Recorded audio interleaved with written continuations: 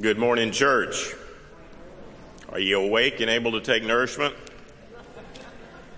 I hope so. I have two texts for you this morning. The first is from Psalm 24, verses 7 through 10.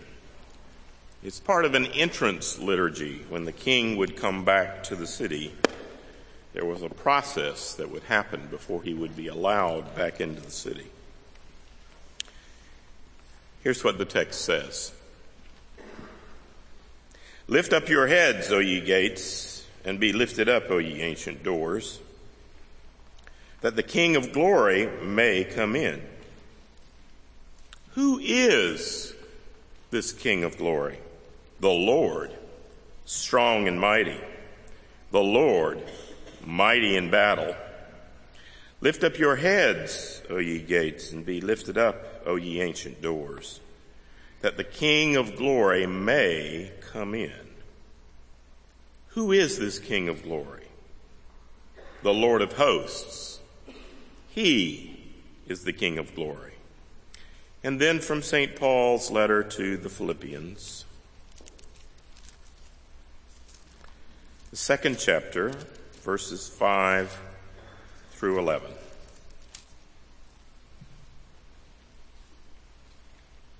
Have this mind in yourself that was also in Christ Jesus, who, though he was in the form of God, did not regard equality with God as something to be exploited.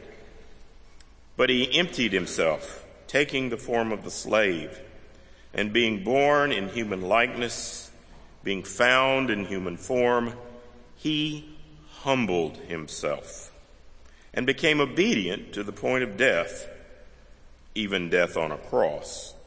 Therefore, God has highly exalted him and given him the name that is above every name, so that at the name of Jesus, every knee should bow in heaven, on earth, under the earth, and every tongue should confess that Jesus Christ is Lord, to the glory of God the Father. The word of God for the people of God. Thanks be to God. This morning we're going to talk about glory, or as my Southern Baptist grandmother from Wilmington, North Carolina called it, glory. When I was young, I thought there must be a connection because in the upstairs part of an old Victorian house, sometimes I would wake in the middle of the night and have to go find the streams of living water. And at the end of the hall, there was an eerie light leading me to the streams of living water. And when I got in the bathroom, there was a plug-in, glow-in-the-dark Jesus in the bathroom. And I said, glory. Thank you for living me to the streams of living water. One of my favorite classical musicians is George Friedrich Handel. And probably sometime during the Christmas season, you heard some of Handel's Messiah. Certainly it's one of the most glorious musical compositions of all time. But very few people know the story of its remarkable origins. You see, Handel wanted to be a writer of opera. He was from Germany, so he moved to Italy, the center of all things opera. And the problem is that he moved precisely at the time when the opera market bottomed out. And he had a very hard time finding work. Indeed, he found himself living from hand to mouth. So he decided, well, there are other kinds of music that I can also write. And so he moved to London, where he took to writing oratorios, which on the whole managed to keep his head above water, but he was living at a subsistence level. He was the classic starving artist. At the point of both poverty and despair, one day he was handed a remarkable libretto. Now, a libretto is a text that in this case was a combination of scripture texts. And the combination of scripture texts focused on Old Testament prophecies, especially Isaiah, and some New Testament texts as well. Handel's pulse quickened and his pen was sharpened. He went into his room. He told his landlady in the flat in London, "Do not bother me. Slip the food under the door. I am inspired."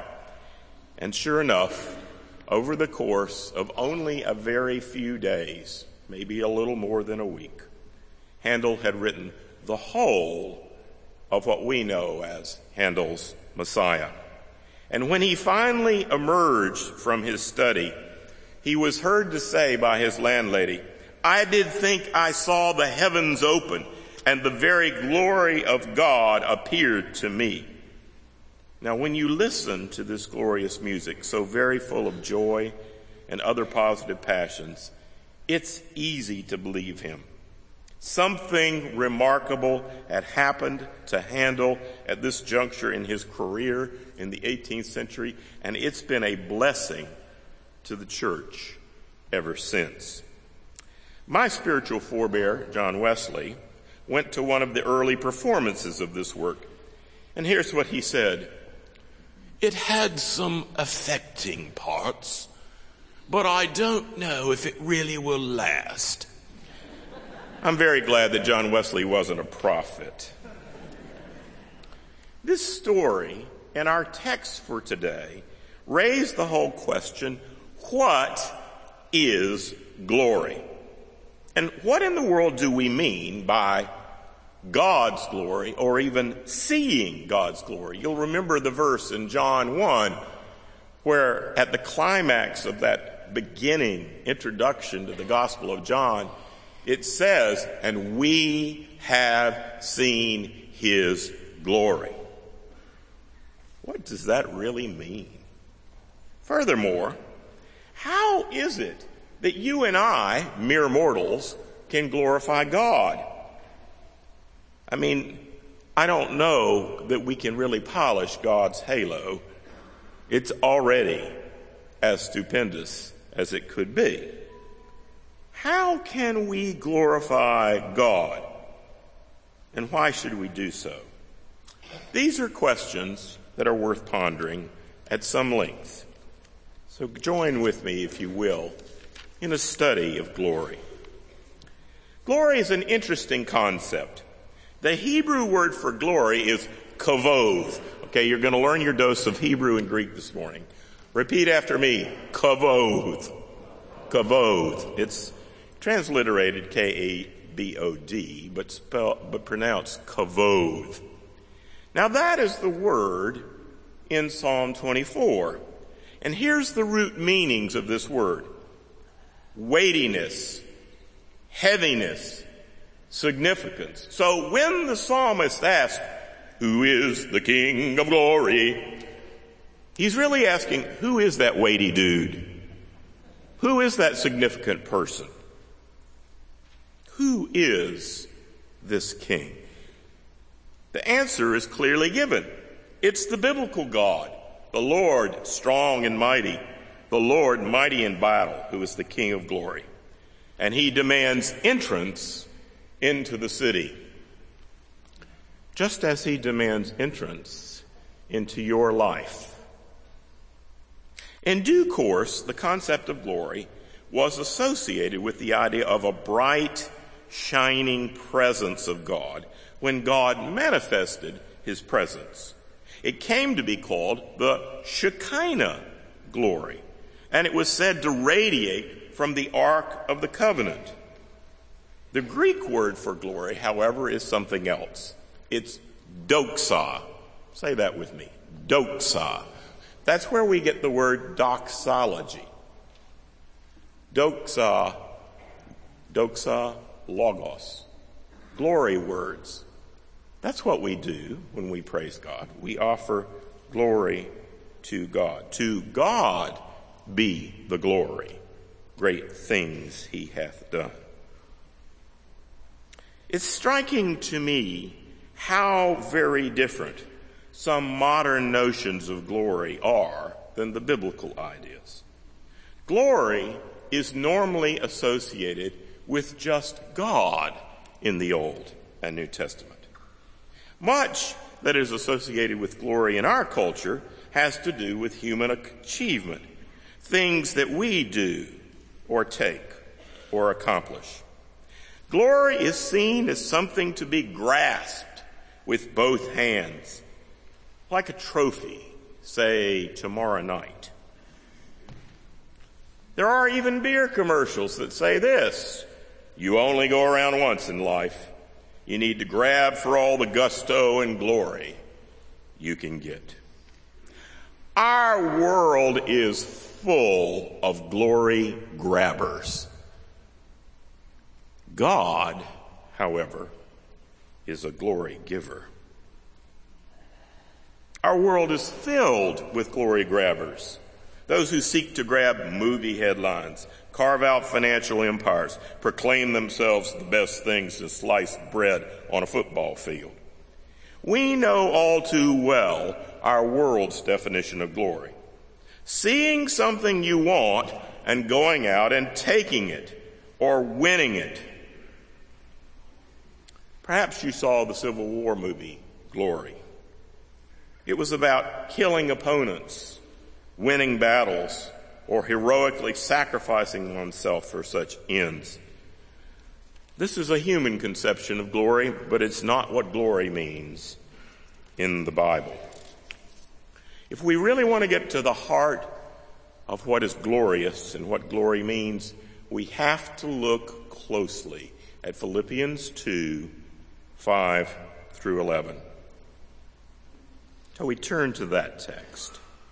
Now, one of the things that puzzled me when I began to study this text a long time ago is it's suggesting that you and I could have the mind of Christ. When I was young, I thought, yeah, right. I mean, he's got a God button. I so do not have a God button. But listen to how it begins. Have this mind in yourself that was also in Christ Jesus, who humbled himself. Now we're going to get down to it. Glory, as modeled by Christ, has to do with humbling yourself. It's antithetical to the world's definition of glory, which is self-congratulation, self-promotion, narcissism. Have this mind in yourself that was also in Christ Jesus, who, though he was equal to God, did not take advantage of that, but rather stripped himself and took on the form of a human being, even a servant amongst human beings. Think about that for a minute. If there's going to be a corporate merger between God and humankind, God has to limit himself. See, the thing about Jesus is he's not 90% divine and 10% human, or 90% human and 10% divine. He's 100% human and 100% divine. So how does that work? He stripped himself. He limited himself. He took on the natural limitations you and I have, limitations of time and space and knowledge and power and mortality. This Christological passage will climax by telling us he died.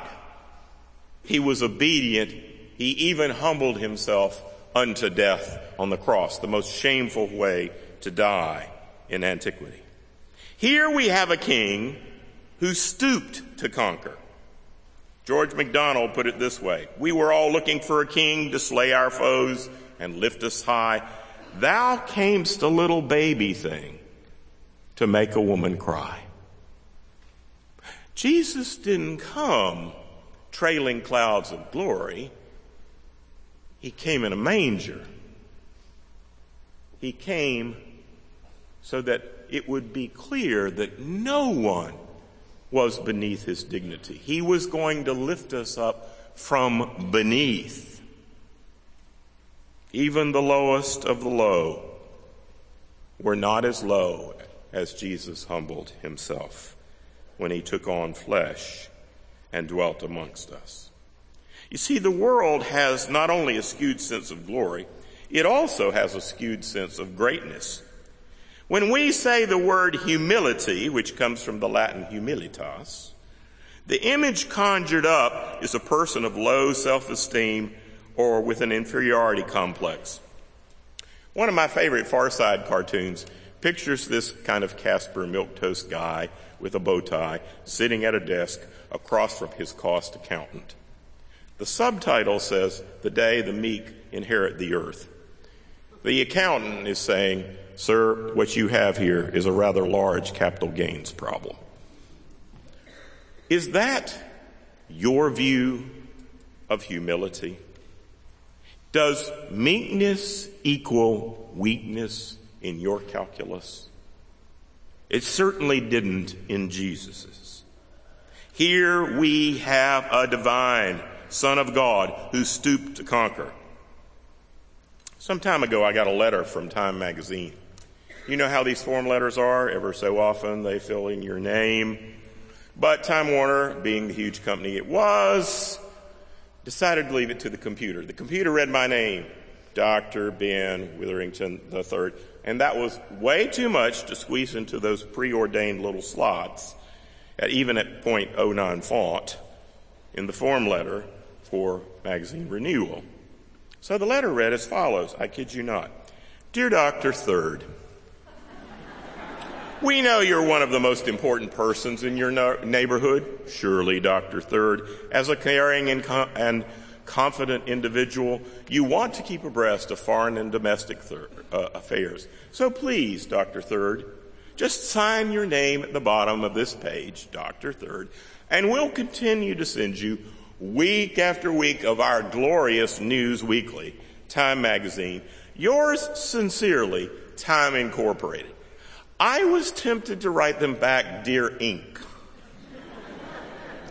When the world tries to be personal, it treats people like numbers and things. Can I get an amen? But when God is personal, he comes in person. He humbles himself and shows us that the road of glory is the road down, humbling yourself and serving others. I mean, think about it. If Christ is the chief example of humility in the New Testament, and he is, it can't have anything to do with inferiority complexes or low self-esteem. I mean, if there was one person who walked the face of the earth who was confident and knew who he was, it was Jesus. Now, humility, hear me now, is the posture of a strong person stepping down and serving others.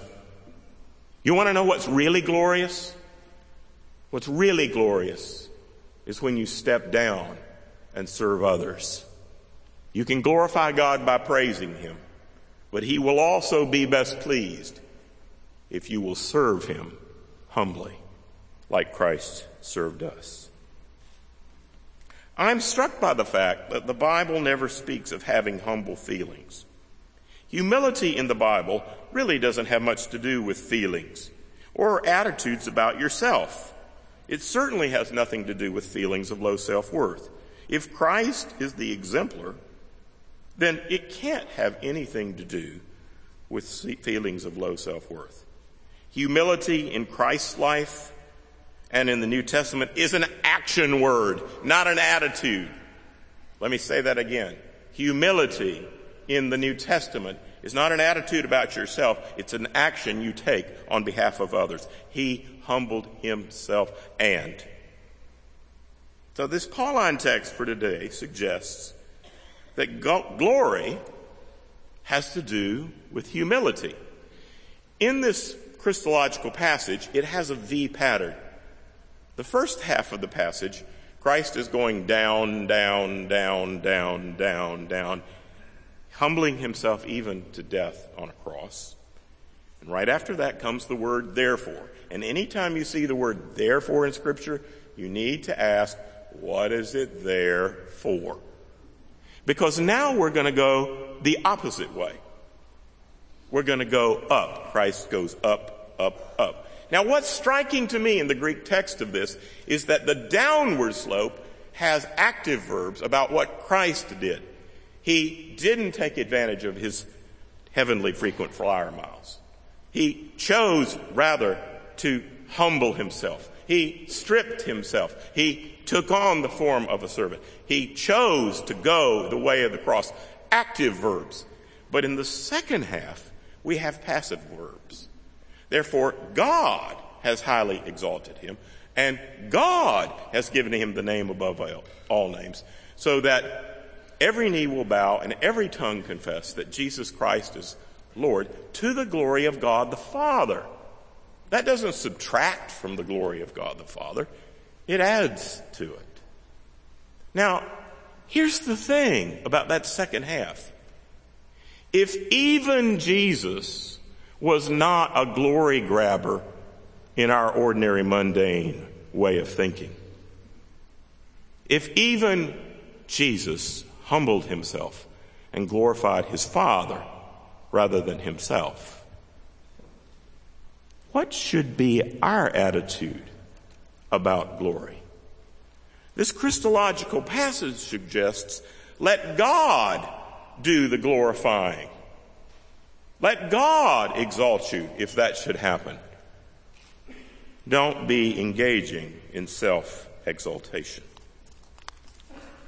So you see, friends, glory in both Psalm 24 and glory indeed in Philippians 2 has a very different significance than what we in the world today mean by glory. I want to leave you with a story. In God's economy of things, glory appears in strange places and involves unexpected persons. I was working in the mountains of North Carolina. I'm a native of North Carolina. I was working as a Vista aide near Burnsville in the mountains with the rural poor of Appalachia one spring break. I was only a high school student. But it was my duty to pick up children and bring them to an Easter egg hunt and picnic. Now, there was this one uber poor family way back in the woods. The family had 16 children. And there was one young man specifically who was 5 who had never seen any other children other than his siblings. They lived so far back in the woods. So I went to the mother and said, would you please let me bring Carl to the Easter egg hunt? He needs to be exposed to other children. And it took a while, but eventually I convinced her, and she said, all right, preacher, you come get him at 6:30 in the morning. I'll have him right here on the clapboard porch. So sure enough, 6:30 in the morning, sun rising up over the mountain, I'm riding up this bumpy road, and there's Carl with the only decent suit of clothes he had, sitting there, his face scrubbed raw by his mama to look clean. You know, the thing about children who are raised in poverty is they don't really know they're poor. Somebody else has to tell them that. He jumped off the porch, he came over to me, and what I knew about Carl was he had one prized possession, a goose who laid not golden eggs, but nonetheless eggs. He handed me this big goose egg, and he said, this is for the children who don't have any Easter eggs. And I looked in his eyes, and I saw the humble spirit of Christ, stooping to serve others, even when he was the poorest of the poor. What can I give him, poor as I am? If I was a shepherd, I would bring a lamb. If I was a wise man, I would do my part. Yet what I can, I give him. I give him my heart and my service and my praise. There is no more glorious thing, hear me now, friends, that you could do today or any day than to praise God not merely vocally, but by stooping down and humbly serving others. You see, the most glorious thing that happens at Christmas is not the angels flying in the heavens but the Christ child lying in the manger, redefining the word glory. And all God's people said, amen. Thank you.